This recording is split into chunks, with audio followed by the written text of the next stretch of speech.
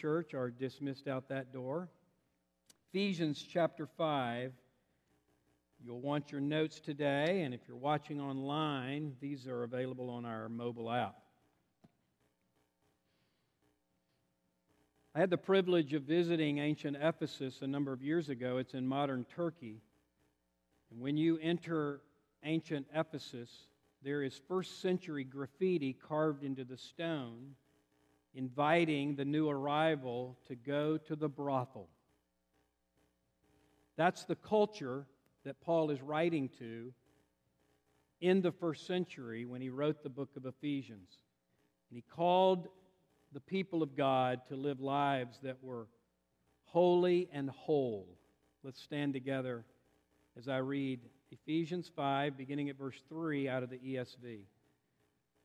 But sexual immorality and all impurity or covetousness must not even be named among you, as is proper among saints. Let there be no filthiness or foolish talk, nor crude joking, which is out of place. But instead, let there be thanksgiving. For you may be sure of this, that everyone who is sexually immoral or impure, or who is covetous, that is, an idolater, has no inheritance in the kingdom of Christ and God.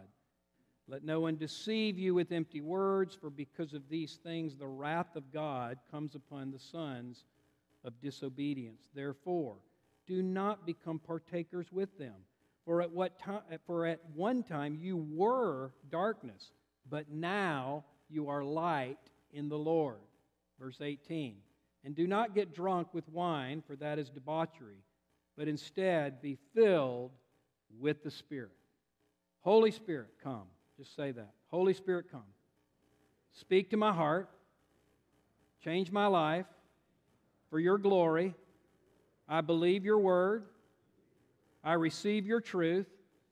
Have your will and way now. In Jesus' name. Amen. You may be seated. So today we conclude this three-part series called Sex, Singleness, and Sanctification. I was reminded this week that on a topic like this, which is so distorted by the world, so twisted by the enemy, it's important for us to remember again that when we talk about this topic, beloved, we are standing on holy ground. It's holy ground because, first of all, God created it. On the sixth day, it says that He created man in His own image, male and female, and said to them, be fruitful and multiply. And He saw everything that He had made, and He said, now previous to this day, He had said it's good. On the sixth day, He said it's very good. When done as it is created to be done, one man, one woman, in the context of marriage, it is a beautiful, sacred, godly thing. This is holy ground, folks. Number two, because Jesus affirmed this, it's holy ground. Matthew chapter 19, when Jesus was asked about divorce, He says, let me remind you that from the beginning, God created male and female, and He said, the man shall leave his father and mother and cleave to his wife. That word literally means to stick like glue. And the two will become one flesh. And what God has joined together, did you hear that? What God has joined together, let no one separate. This is holy ground. It's holy ground also because the two becoming one is sort of a little picture in a mysterious way, kind of like the Trinity, where you have three in one. You can't fully explain it, but it's true. So two become one in marriage, three in one, the Holy Trinity of the Godhead. This is holy ground. And it's holy ground also because it displays our need for connection. We talked about this in week one, that we all have a need to love and be loved, to connect and to have intimacy with other people, but especially in the marriage context. And it's interesting that in Genesis 4, verse 1, it says, Adam knew Eve and she conceived. Say, why would it use the word know for sex? Because it's more than physical. It's the word yada in the Hebrew, which is a deep, intimate, personal relationship. And so the Hebrews would have never said so-and-so got married and they on their wedding night they had sex. No, it would say on their wedding night they knew each other. And that yada word is the same word used in Jeremiah 9 where it says, let not a mighty man boast of his might or a rich man of his riches, but let him who boast boast that he understands and knows yada me. the Lord God. And so it's holy ground when we talk about this topic, because it's talking about our need for connection, which is why, of all the analogies that God could use to refer to our relationship with Him, what did He pick? He calls us the bride of Christ.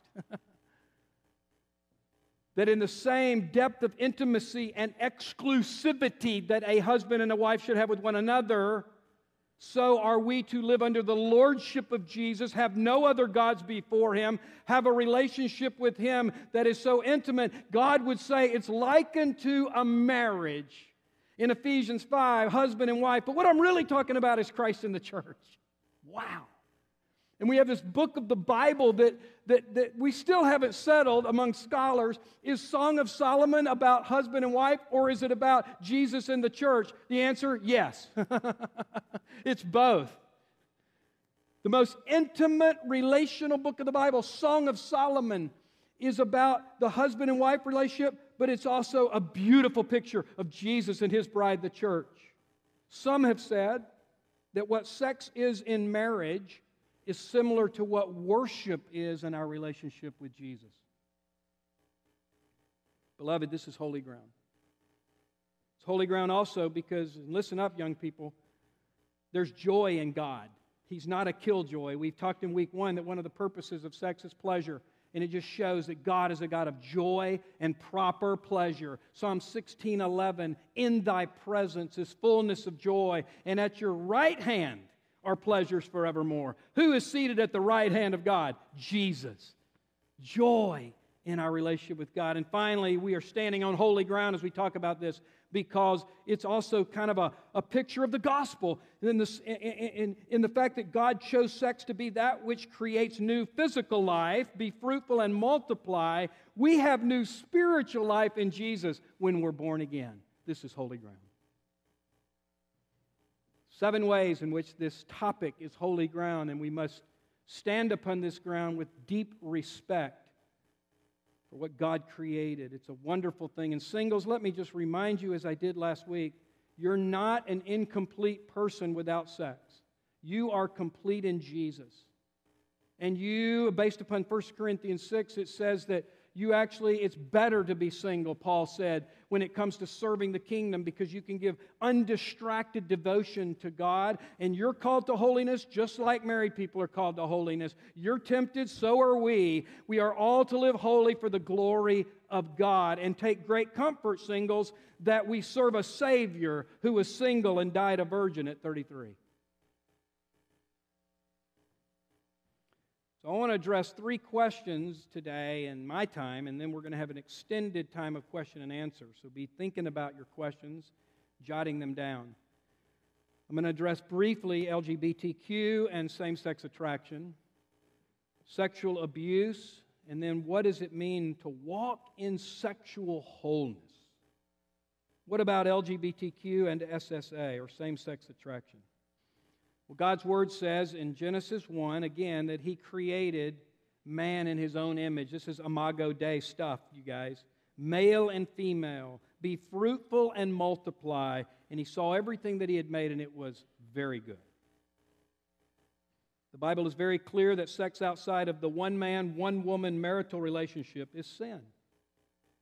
This would include, but not limited to, premarital sex, adultery, incest, friendship with benefits, open marriages, rape, homosexual sex, pedophilia, bestiality, and to take it even deeper, Jesus said, if you lust after someone in your heart, you undress them in your heart, you go to bed with them in your heart, that's as if you commit adultery. So He even took it to the thought life, which would include porn.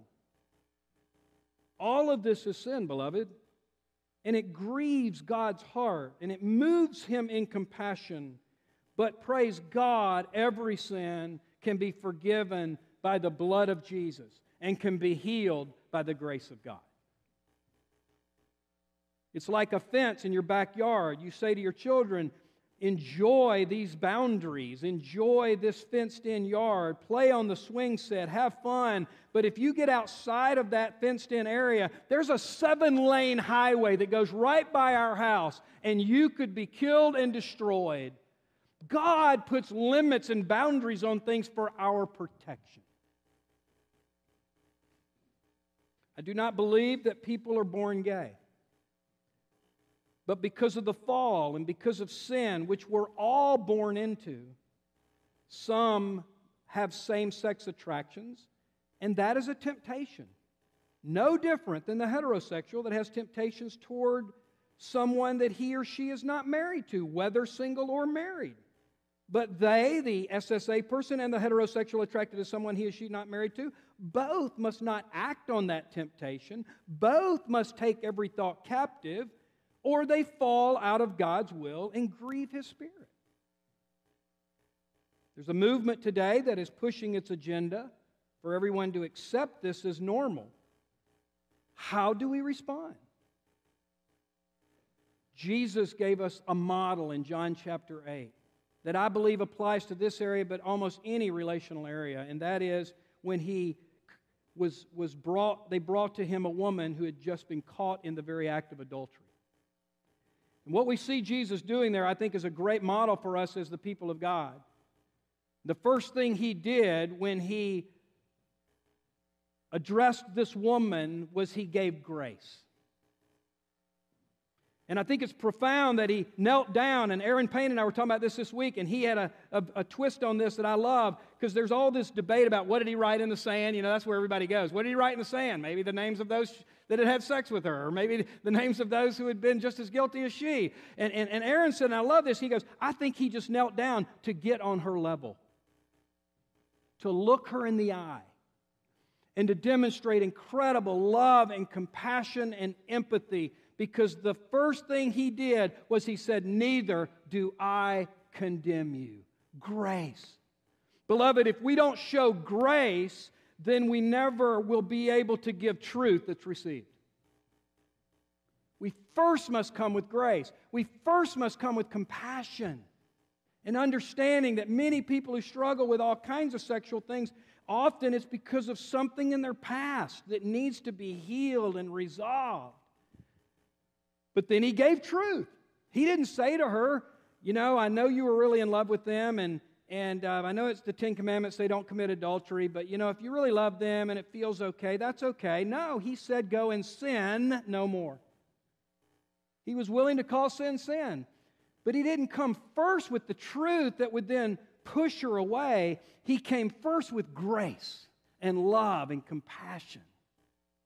And then he gave the truth. And in John chapter 1, it says Jesus came full of truth and grace. In Ephesians 4 and 17, it says, speak the truth in love. Truth and grace are always the perfect response to someone either in sin or any human issue. May we be people that are full of truth and grace.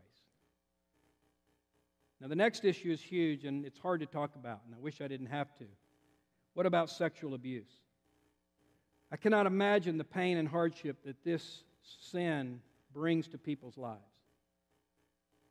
Statistics, and this would probably not include those not reported, 1 in 10 children will be sexually abused before their 18th birthday. 1 in 7 girls will be sexually abused before they turn 18. And think about how many situations involve family members, because 90% of those sexually abused know the abuser. And the effects are horrendous. Physical, emotional, psychological, spiritual.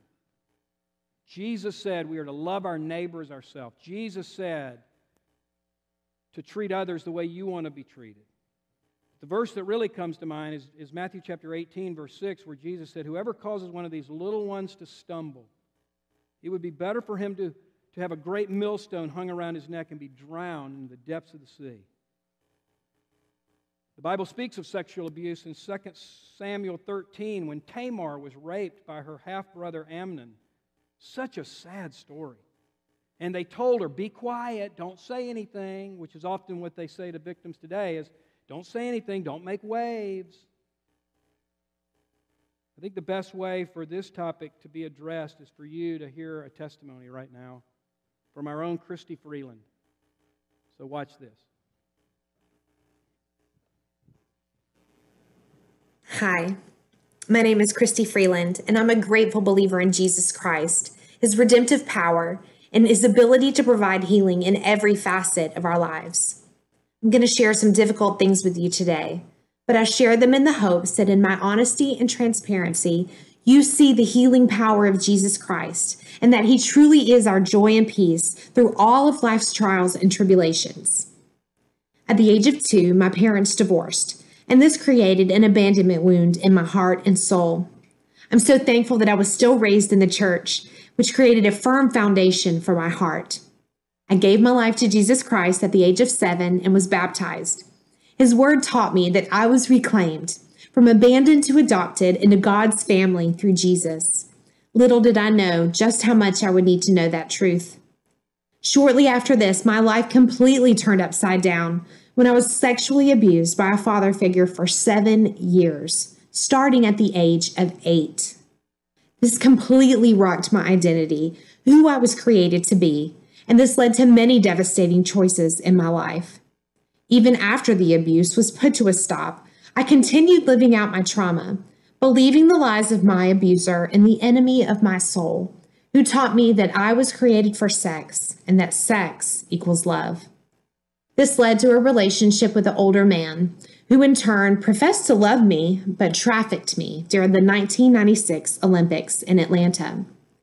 This led to compounded trauma, more bad relationships, addictions, sexual sin, and broke my heart in ways that words cannot convey. I was broken, but I knew exactly where I needed to turn. Jesus could completely restore me and heal me. He continued to draw me to himself through the hymns and all the scripture that I had had hidden in my heart from a young age, and I'm sure all the prayers of my grandparents and parents. Then I began to saturate myself in his word and believing his truth over the voice of the enemy about who I was and whose I was. I couldn't read enough of his word. I truly hungered for it. Isaiah 61 taught me that he both rescues and redeems and gives beauty for ashes. Jesus could set me free. 2 Corinthians 5:17 taught me that I'm a new creation in Jesus Christ. My identity is in him. Not what's been done to me, not even what I have done, because the old has passed away and the new has come. Learning and living out my identity in Christ was a game changer for me. I was ready to shed all of the labels that the world had placed on me. Even though I had been baptized as a child, I chose Jesus as an adult and was baptized again. Surrendering to Jesus as Lord of my life, being in his word daily, spending time with him in prayer and worship, and the last and integral part is seeking and surrounding myself with wise, godly counsel to help me in my healing journey. Therapy with a Christian counselor has catapulted my healing exponentially, especially when dealing from the trauma of sexual abuse and sexual sin. I even began praying for the salvation of my abusers, and through the obedience to pray for my enemy, was finally able to forgive them, and I was set free. I was also able to forgive myself for all of the poor decisions I had made while living out the trauma that had happened to me. I realized that no matter what the enemy tries to steal, kill, and destroy in my life, the things he can never steal from me is my hope in Jesus Christ, the word I have hidden in my heart, and worshiping him every day in spirit and truth. I finally understand the joy that James 1 boasts about, and it has become my life verse. I also have a great empathy and care for others in hardship. His promise to use everything for my good is being fulfilled through the ability to comfort others in the same way he has comforted me, like it says in 2 Corinthians 1. God is using me to minister to others who've experienced sexual abuse, sex trafficking, and many other issues. I also train adults through Darkness to Light on how to keep children safe from sexual abuse. Jesus is truly the Redeemer. Thank you so much for allowing me to share my story for God's glory alone. Amen. Christy, I know you're watching online. Thank you for that. And thanks, Kevin, for your support of your wife through this whole journey. And you know, when you hear a testimony like that, it just gives you hope. whether it's you're struggling in an area like we're talking about right now or something totally different, He is the forgiver. He is the healer. He's the one who sets the captives free. And when people used to come with these issues, I always had to kind of refer them to people outside of our church. But it's so encouraging to the glory of God that really I can point people to resources that we have here now for healing. And often people who have been healed like Christy say they take great comfort in the fact that the one who heals, Jesus, is the one who went through incredible abuse. For Jesus was rejected, ridiculed, flogged, beaten, spit upon, and crucified for us so that we could be forgiven and healed. He can relate to your hurt. Now let me conclude today, and it's similar to what we talked about last week with sanctification, but a little different twist, because it's so important that we be as practical as we can. How can we walk in sexual wholeness? And I want you to look at these three graphics real quick. Notice that this one, there's parts of the heart that are shattered and broken. And then this next slide, they're beginning to come back together. And then the third one, the heart is whole, it's been restored. It may still have some scars, but those are reminders of what God has done. And it's Psalm 23, He restores our soul. And that word restore, I looked it up this week in the Hebrew, it literally means to bring back. It's the same Hebrew word for when the raven was released by Noah in the ark and it came back because there was no land to land on yet. And God wants to restore your soul. God wants you to walk and me to walk in sexual wholeness. So the first thing on this is you got to be honest. Think about an area right now, maybe in this topic or something else that you need wholeness. The first step is be honest. You got to be real to heal. You got to feel to heal. You've got to be willing to bring it in the light. And this is where knowing the nature of God is so important. Beloved, He knows it all anyway. If you keep it to yourself, you're only hiding it from yourself. Somebody said once, you're only as sick as your secrets. And so you bring it in the light, 1 John 1, and that's where the blood of Jesus can cleanse. Proverbs 28:13 says, he who conceals his sin will not prosper. Conceal means to sweep it under the rug, pretend it's not there, not face it. But he who confesses and forsakes it shall find mercy. It's the truth that sets us free. You've got to be willing to bring it into the light. Psalm 145 says that God is near to those who call upon Him in truth. To not pretend, but bring it out. And this is often not only with God, but with a trusted person who knows the Lord. So be honest and face it. Number two, submitting to God's truth. The old phrase, Father knows best. Boy, that's true. In Romans 12, it says His will is good, it's acceptable, and it's perfect. His will is the best for you. It's acceptable. You can accept it, and it's perfect. His will is the best.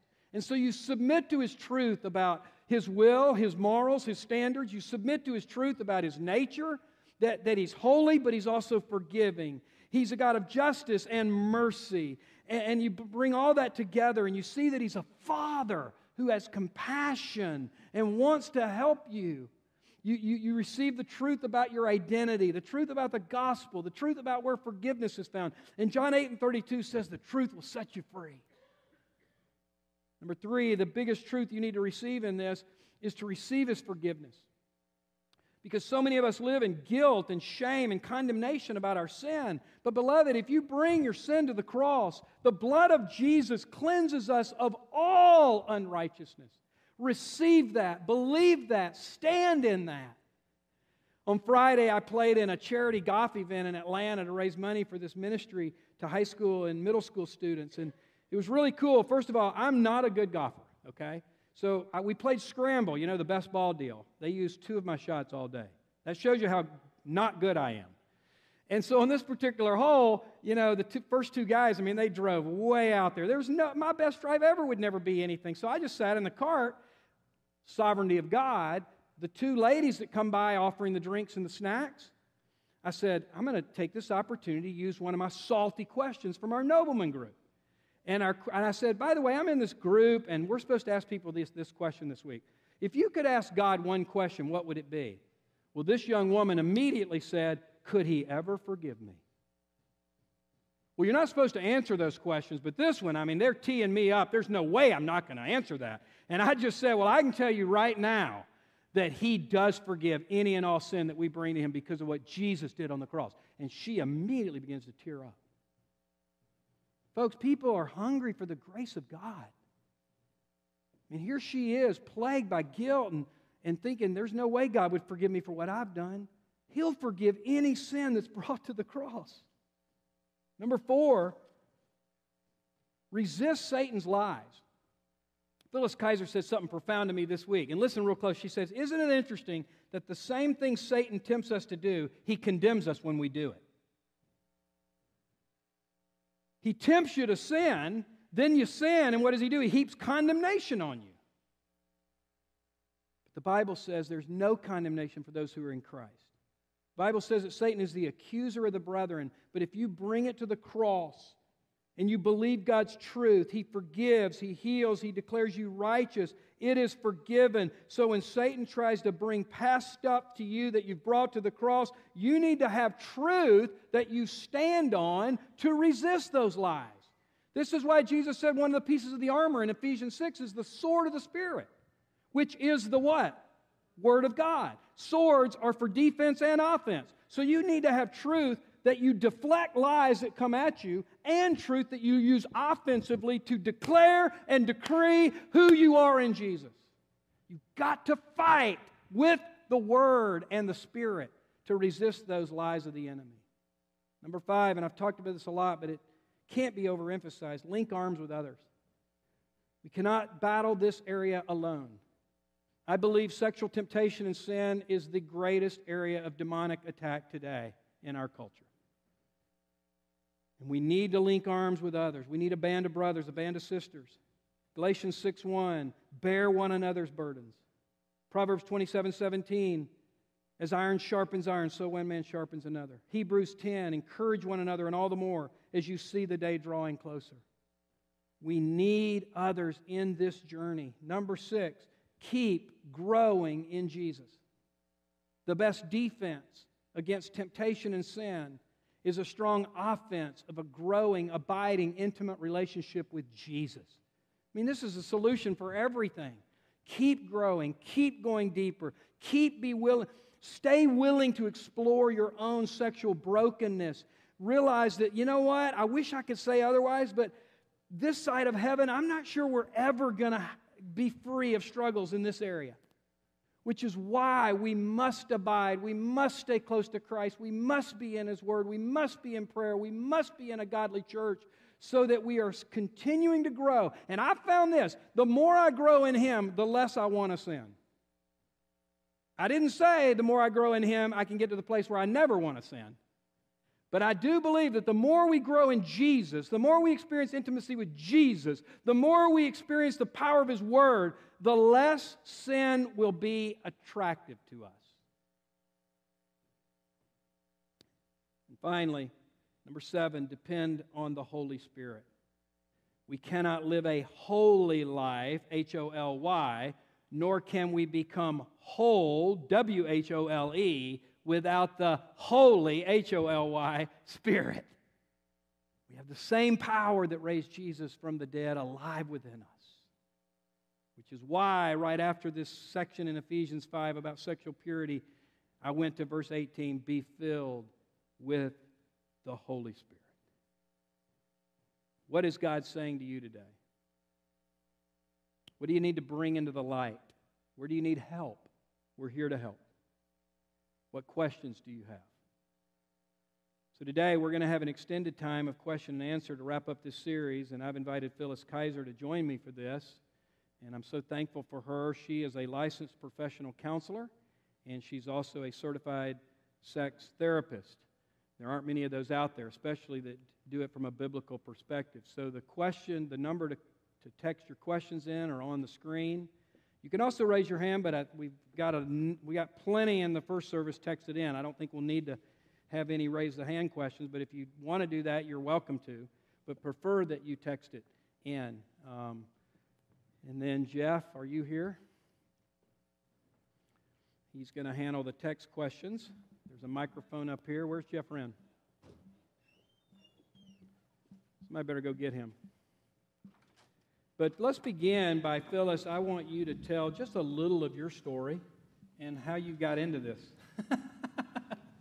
Yeah, I like to do that when I talk about sexuality, especially at church, because people don't usually talk about this at church. I was feeling nervous at the first service, and I'm still feeling nervous, so I'd like to pray for a moment, Amen. please. Father, may the words of my mouth and the meditation of my heart be acceptable in your sight, O God, my rock and my redeemer. In Jesus' name, amen.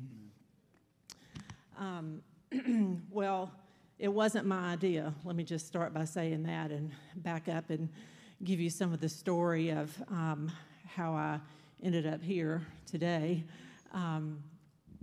As a kid, a little kid, I grew up in that 7-lane highway that you were talking about when you talked about boundaries. I was exposed to a lot of things, damaging things as a child, including sexual abuse, infidelity, sexual addiction, incest, domestic violence, those kinds of things. So I grew up really warped and broken, but I really didn't have an understanding of that. It was just sort of the water that I swam in. And so I grew up in the 70s. I did middle school, high school, and college in the 70s. And I grew up in the church. We lived next door to the church. Went to church all the time, went to a Christian school, but I never heard anything about God's design for sexuality. And so, as a young woman, I began to make disastrous decisions and choices about my sexuality, and paid a high price for that. And thankfully, I met Jerry, and we got married in 1982, and we were both a hot mess. We didn't realize it, but we were. And we began to have children, and in the 90s, I began to sleepwalk like 6, 7, 8 times a night for 3 or 4 years. It was very disruptive, and one day Jerry said, I got to find somewhere else to sleep because I was exhausting him with my sleepwalking. But what that was all about was the Spirit of God bringing to the surface all those things that had been buried and swept under the rug and not addressed from my childhood and from my young adulthood and teenage years.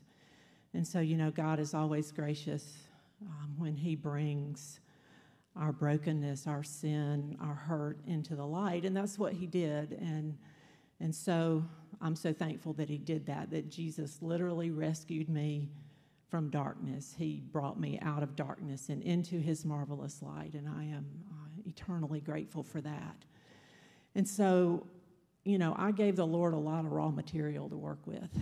And in 2005, Jerry got called to go to Asbury Seminary, and so I went along as the dutiful wife. We sold our house and put our stuff in the big moving truck and moved to Kentucky, and we had not been there long, and the Lord began to say to me, you too. Actually, what He said was, and I didn't say this at the first service, He said, feed my sheep, tend my lambs. Good. And so I went back to school, to counseling school, sort of kicking and screaming because I didn't really care to go back to school, but the Lord, that's what the Lord had for me.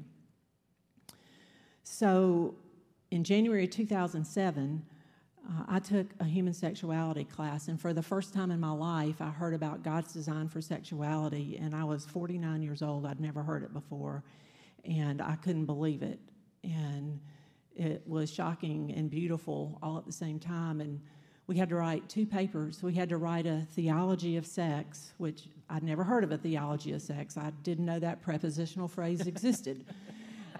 And we also had to write our personal sexual autobiography and turn it in and have someone else read it. Well, that was horrifying.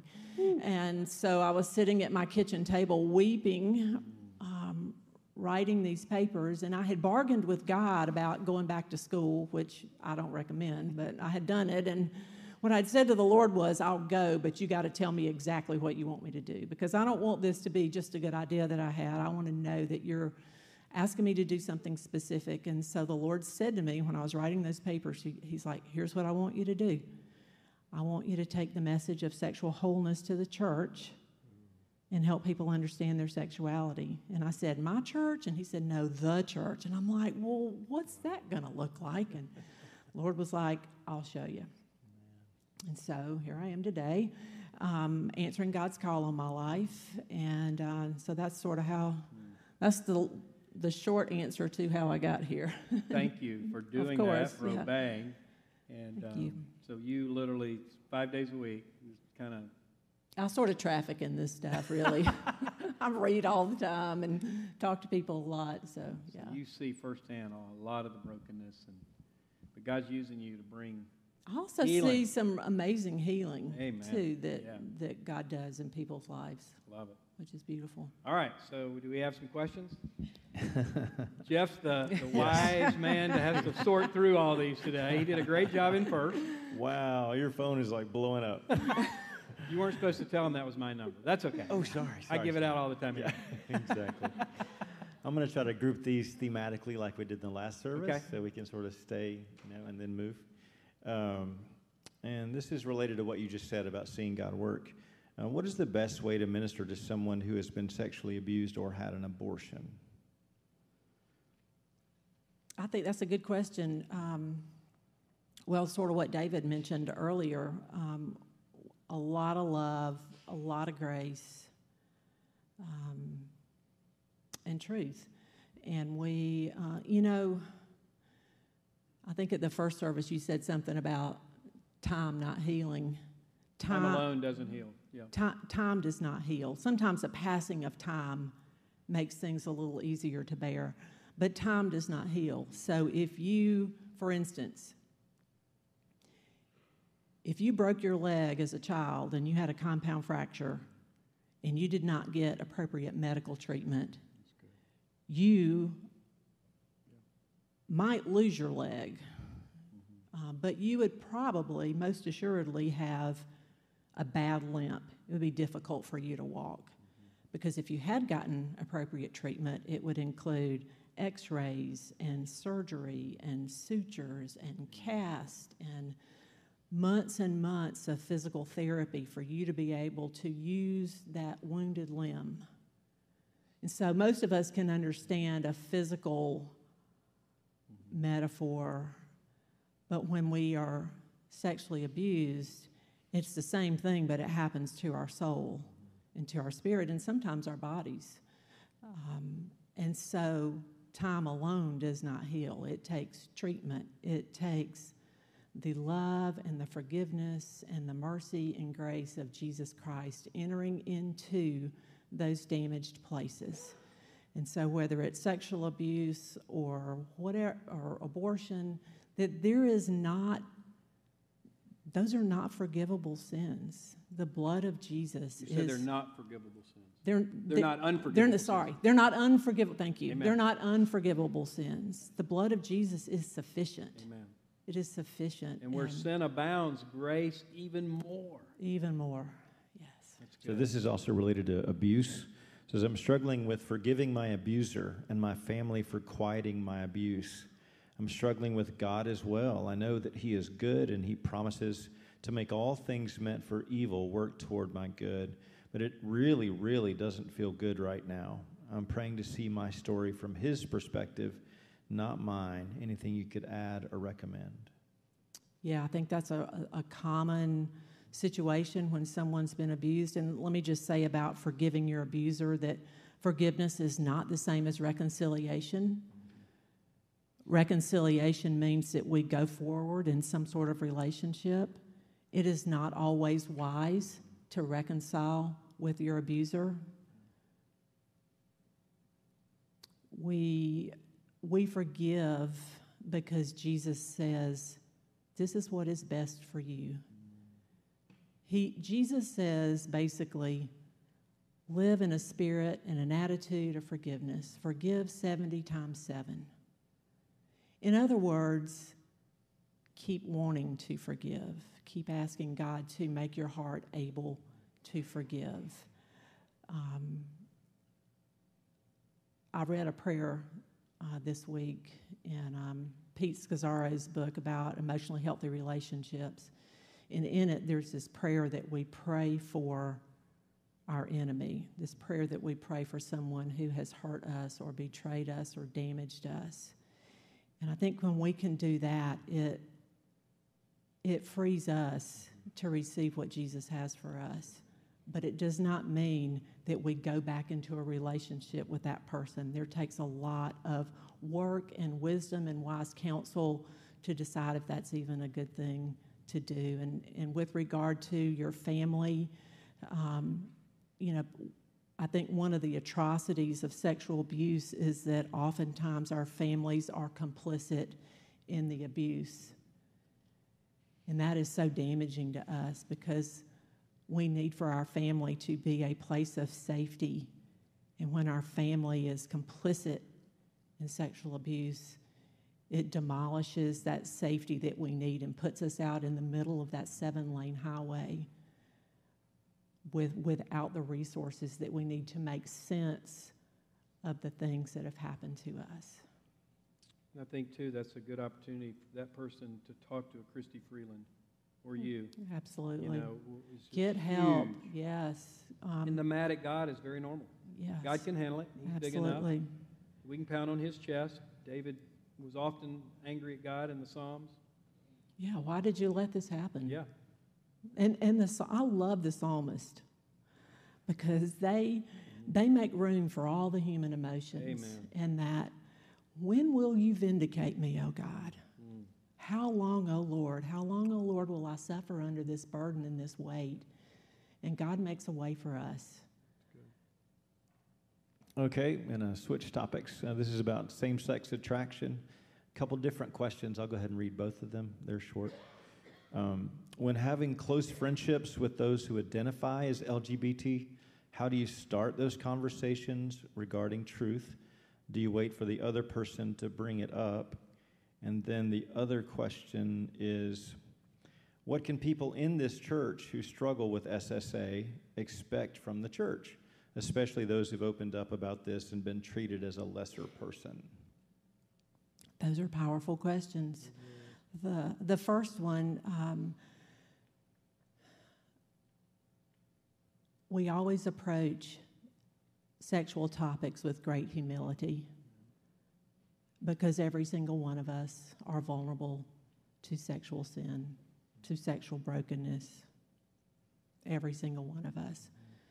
So it really is a space of, it is holy ground. Whether someone is, regardless of what their situation is, we're entering into holy ground. And so we want to be careful.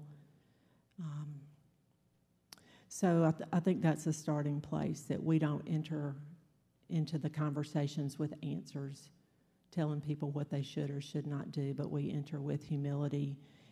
And I think if we can begin to create dialogues for people, because one of the things that people with same-sex attraction or a gay or homosexual identity or orientation, the church has not been effective at all in giving people a script, a narrative for how to deal with this. Most of us have gotten our script or our narrative about our sexuality from the world. And so how can we, as followers of Jesus, help people develop a narrative, develop a script? Could we, as believers, be open to having conversations with people? And, a friend of mine, Carolyn Moore, writes a blog called The Art of Holiness, and she wrote a blog in 2016 about resurrection and about how, for some of us, we're in graves for a long time, and that part of the role of the church is to sit with people in that grave until Jesus fully resurrects them.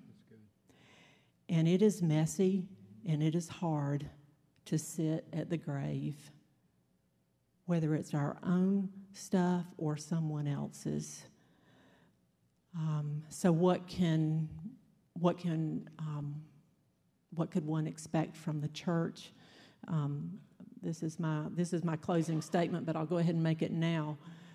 And I think this is, if you look on the wall, Living Hope is a word-rooted, spirit-empowered, culturally engaged church. Like, what does it mean to be culturally engaged as far as sexuality goes? Like, what do we need to be about here to step up our game, to be more sincere and authentic in how we enter into these places with people who have questions, who are confused, who struggle, who are hurt, who are wounded? Probably you should address the what can they expect from the church. I was going to say, see them as a soul, not as sin. Right. It's one of the... we too often focus on the sin and we miss the soul. Right, the human. Dr. Preston Sprinkle has an organization called the Center for Faith, Gender, and Sexuality. And I appreciate a lot of what he has to say. And regarding LGBTQ issues, well, first of all, they're not issues, they're people. And he says that 83% of LGBT people were raised in the church. So this is us. It's not us versus them. This is us. The 51% left the church after they were 18 years old. Only 3% left because of church teaching on marriage and sexuality. That the reason this big number of people left the church was relational issues, not theological issues. They left because they were dehumanized, isolated, shunned, or kicked out. And so I think as the church, we need to rethink and invite the Holy Spirit to search our hearts for how we might engage these people and these hurts and this situation in a more effective way that represents Jesus, because every time Jesus dealt with someone in their sin, their sickness, or their brokenness, he always was compassionate. He ministered to the person, and that's what we do. We do what Jesus... I think, too, we can take comfort that the Holy Spirit will give you the wisdom. Absolutely. If you're abiding in Him, He will show you how to handle those situations. So let His Spirit flow in you and through you and give you the grace to handle that situation the way He wants you Absolutely. And there's lots of great things that we can read. You know, there's research. There's all sorts of things that we can read that help us make sense of these challenges. I think one kind of follow-up question, same topic, is this person was asking what can they expect from this church in terms of, and also, let me go ahead and ask the second question. If SSA and adultery are both equivalent sins, why do homosexuals experience hate crimes against them at higher proportions than adulterers do? So SSA is not the same as adultery, because it's just an attraction until it's acted on. So having the attraction is not necessarily a sin, in my view, any more than, as I said earlier, a heterosexual attracted to somebody that they're not married to. It's a temptation, but not a sin. But I think I know what's behind the question. What I surely desire for this church is the grace and truth balance, and that we start with grace and we begin with grace, and we just are deep in grace and love and discussion and seeing them as a person, and that we not treat this homosexual sin any greater than heterosexual sin. We're all fallen And I think our resources here with prayer ministry and counseling and small groups, it's a great place. Celebrate Recovery. It's a great place to grow in your sexual wholeness and in your obedience to God. To go back to that, the first part, Jeff, about why are there hate crimes? I think that's a powerful thing to ponder. I mean, my first response to that is fear and shame on the part of the people who are perpetrating the hate crimes. It's likened to the Pharisees. Legalism. Yeah. If it's done by Christians, I can't imagine, but it unfortunately sometimes is. It's a Pharisaical, self-righteous spirit, a religious spirit that would cause them to think that this somehow is worse than other sins. You know, Jesus said, clean the inside of the cup. And I think we have to be careful to do that. Amen. Okay, this is a culture question as well as about purity and practical boundaries and things. Great question. How would you address wounds created by the purity culture, which teaches sex is sin until your wedding night? This seems to put a lot of pressure, especially on women, to make this mental switch rather than quickly on your wedding day, and can even bring anxiety. How would you encourage the single believer who wants to honor Christ in this area but feels shame due to purity culture? Related, how would you speak about sexual deprivation as it affects both single and married people? Well, you'd be great at addressing that, Phyllis. That goes right with your calling. Okay. Like my palms are sweating. Nothing like being on the hot seat, right? Too many don'ts and not enough do's. Right. Is my conclusion. I like this question. And the purity part especially. And one of the things that Joyce Penner helped me understand, and Joyce and her husband Cliff wrote a book called The Gift of Sex, and it's a wonderful book. And Joyce and Cliff are some of the original Christian sex therapists. They practice out in Pasadena, California. And they both grew up in the Mennonite tradition, and so they're so powerful in what they teach. But I think one of the things that has been troubling and damaging about the purity culture, and I want to say that I don't think the people who started the purity culture movement had bad intentions. I think they were doing the best that they could with what they had at the time. I think that's my take on it. But I think, and this is what Joyce Penner says, she says that our sexuality does not make us pure or impure. That our sexuality, our sexual desires, our sexual attractions are not impure, that's God-given. And so I like how David talked about how do we look at sexual wholeness? And I do agree with the person who wrote the question that has been such an emphasis on don't do it, i.e. sexual purity, that anything sexual thoughts, sexual understanding will somehow make you impure, that has just crippled so many women and consequently their marriages, because it's like they're supposed to waltz down the aisle the day of their wedding and morph into some sort of sexual goddess. And like it doesn't work that way. And so I think beginning to understand and appreciate that the sexual part of us is also is the image of God. God is written all over our bodies. I don't know who said this, but I stole it a long time ago, so to whoever it is, we are not pornographic, we are theographic. Wow. Meaning that God is etched on our bodies. I mean, what does it mean that God created us like Him in His image and we are sexual beings? Like, I'll take the Pauline cop out here. Lo, it is a mystery. You know, it's too big for us to understand, but it is something that we certainly need to ponder. And I think that right teaching is how we, and an encounter with Jesus is how we get over the damage that we sustain if we came out of the purity movement. So good. Was there another part of that question? I think that was it. Okay. Yeah. How about one more? Okay.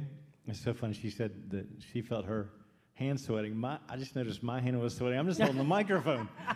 Yeah, but you got to Wow. sort through all these questions. Yeah, exactly. This is about parenting, and I'll do 2 in 1 if that's okay. 2 parenting questions. How do you, as a Christian parent, create boundaries for your adult child that identifies as transgender to live in your home so you can still honor God in your home? That's the first question. Second question, my daughter lives with her mom out of state. She just turned 15 and showing signs of being interested in the same sex. I talk with her daily. I've asked her once if she started dating. She tells me no. Her mom and I have had discussions with her about liking the same sex. How do I ask if she's interested in the same sex without running her away? First question about someone who identifies as transgender in your home, an adult child. Second question about a 15-year-old daughter showing interest in SSA. Well, I think those are probably pretty common scenarios that real people are having to deal with right now, maybe more than ever. So I think it's important to address those questions and help people think through them. I don't think there's a 5 easy steps kind of thing, that this is difficult, it's messy, likely painful. Regarding transgender people, so they're not, we want to think about people who struggle in this way as people. Often with teenagers, they experience what's called gender dysphoria, which is discomfort and an incongruence in their gender and their sex, and it's very difficult for them to understand. Also regarding teenagers, a lot of times people really begin to grapple with their attraction issues when they're teens, and so it's a common experience. And I think for parents, the main thing is relationship, that you stay in relationship with your child, whether it's adult or teen or whatever age they are. And that you love them, and that you help them through it, whether it's getting outside help or sitting with them and having long conversations, but that you stay connected to that child, because the worst thing I think that can happen is for a person to feel orphaned by their family because of whatever their sexuality issues that they're dealing with. Phyllis, I want to thank you. We could go all day. So I hope this is kind of a starter in being willing to talk about uncomfortable things, and just know I'm available, our staff is available, you're available. And so let's keep the conversation going, and let's grow in our understanding of grace and truth. Do you have anything maybe just to kind of put the cherry on top that hasn't been said? I think it's already been said. Okay. The culturally engaged part, that's my personal challenge, and my challenge to this church is begin to think about that and be in conversation and prayerful conversation about what that might look like for us. Thank you for what you do. I'm Yep, so thank you. blessed that you're in our church. And I want to say thank you to David, because he's really brave to do this 3-sermon series, and I just appreciate so much that he's willing to go there and have the awkward conversation and get the blank stares. You're going to talk about what? So it's Been a little extra quiet in here the last 2 weeks. Thank you. Thank you. All right, as a worship team, thank you guys. All right, here's how we're going to close as the worship team comes. We're going to put a prayer up here, and I'm going to invite us together to pray this prayer. So let me read it through so you hear it, and then I'll tell you how we're going to do this. God, thank you for creating me the way you did. I confess and renounce any uses of my body for impurity. I submit to God and resist the devil. I surrender my life and my body to you, Lord. Fill me with your Holy Spirit. Help me live a holy life for your glory. So let that just sit for a moment.